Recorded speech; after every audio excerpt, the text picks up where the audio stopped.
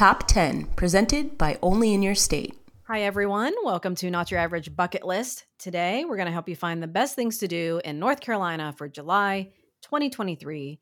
This is our new monthly series going forward, so you have more to look forward to in the coming months. I'm here with my co-host, Marissa. Are you ready for North Carolina? 100%. Nice. I hope it involves hiking. Absolutely. There's a bit of that. Don't worry. So, on average, July is the warmest month of the year for North Carolina, but it's one of those, for me, a manageable state because, yes, it's humid.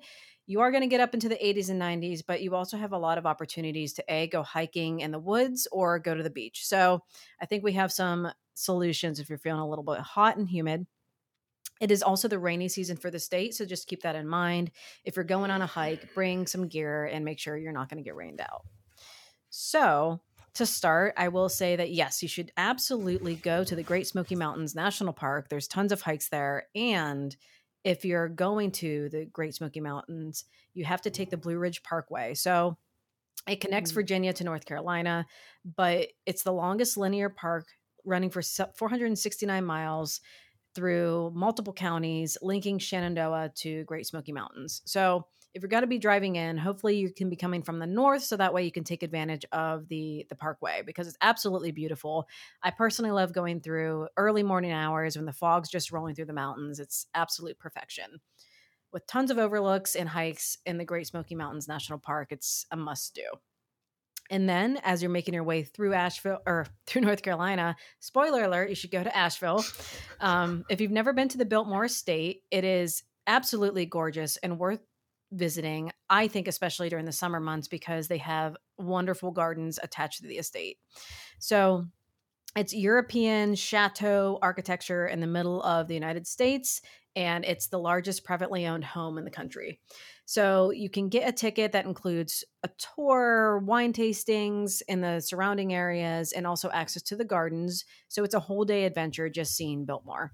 So definitely stay in nearby Asheville, which is a really cool city. I think it's great. It's just super charming and cute. Get some lunch, brunch, and head over to the mansion. And then, yeah, it's a great time.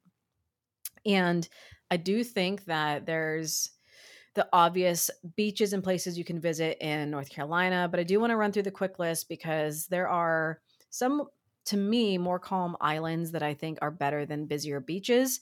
Some are preserves, but I would much rather head out to an island and just chill out on the beach rather than be in the hustle and bustle. So you probably are familiar with Outer Banks, but there's also Emerald Isle, Nag's Head, Topsail Beach, Hatteras Island, Oak Island, Baldhead Island, Roanoke Island, Cedar Island, and then if you're more interested in the natural side of things, you can go to Pea Island National Wildlife Refuge and just observe the wildlife, or even Bird Island, which specifically you can go and look at the local natural birds in the area. Although I'm not sure how you could have unnatural birds, but let's move on. Are these islands? Is it a mixture of just driving or taking a ferry? Most of them you can reach by car. Yes. So Okay. There are some that you can reach by ferry or boat, and I think that is honestly the better way to do it. Outer Banks, that is a very popular destination for folks in my area to go just take vacations. So it's really easy to access for most of these. So then I do have more events than I have natural spots. So I might want to follow up in the article for specific hikes, especially if someone, my co-host, wants to have more hike suggestions. However, there are a lot of good events happening in North Carolina. So the Wright Kite Festival in Kill Devil Hills is on the 14th to the 15th. And, the Wright brothers, look, we have some beef. Ohio is the birthplace of aviation, and North Carolina is first in flight. They argue because they took the flight down in North Carolina that they win. I'll leave it at that. I did not know this drama. Interesting. Yep. Spilling some tea. Yeah, because the Wright brothers were born in Ohio, but went down to North Carolina to do their thing. So interesting. Anyway, I digress. So this festival is something that calls to me in a way that I don't know why. It's just a bunch of oversized, giant, like 30 to 100 foot kites flying on the beach, which if you've ever beautiful been to the beach, those there are those people who are just kiting around, but this is that, but to the next level. So just giant. I saw a picture of like a whale shark kite, just giant 3D kite. So it looks fantastic. So yeah, Cool. that is going to be, I think, $10 for 16 plus, but kids can get in free. Oh wait, no, Nice. the park is $10. The kite festival is free. So yeah, go see some kites. Even better. Yeah, absolutely. And then we have on July 22nd, the Summertime Brews Festival in Greensboro. So this is almost going on 20 years, and it's North Carolina's largest craft beer festival. So at the Greensboro Coliseum, there are just like a giant gathering of breweries. So if you love craft beer and you want to give it a go and have like listen to live music and just, enjoy yourself, go to this brew festival. I think it sounds like a lot of fun. Unless you're like me and don't drink IPAs, and then you're going to be out. Okay, so then we have the Dorothea Dix Park, and this is a park dedicated to growing sunflowers, and they give updates throughout the year. So in June of this year, they reported that progress is looking great. So you're going to have mid-July blooms in the sunflowers. Ooh, So cool. yeah, this is near Raleigh, and it's free to visit 7 days a week from dawn until dusk, which is perfect.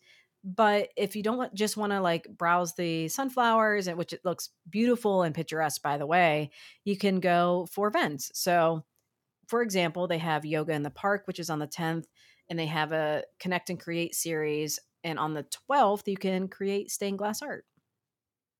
Wow. And then back to the fruit, North Carolina Watermelon Festival. So this is for me, always a fan. And Fair Bluff on the 29th of July. The festival's centerpiece is a contest to determine the biggest watermelon.